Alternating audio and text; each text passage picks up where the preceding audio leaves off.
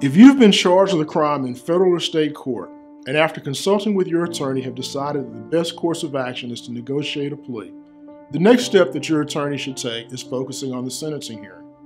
Sentencing hearings can be lengthy and involved, and it's your and your attorney's opportunity to present to the judge a full and complete picture of who you are and to present favorable evidence on your behalf. The type of favorable evidence that is presented at a sentencing hearing depends on each individual case and each individual client, but can include testimony from friends and family, character letters, and other awards or accolades that will support your argument for the most lenient sentence that the judge can impose. My name is William Thomas, and I'm the managing attorney here at the W.H. Thomas Law Firm. We nor any firm can guarantee a particular result, but early intervention by highly qualified legal counsel gives you the best chance of a favorable result.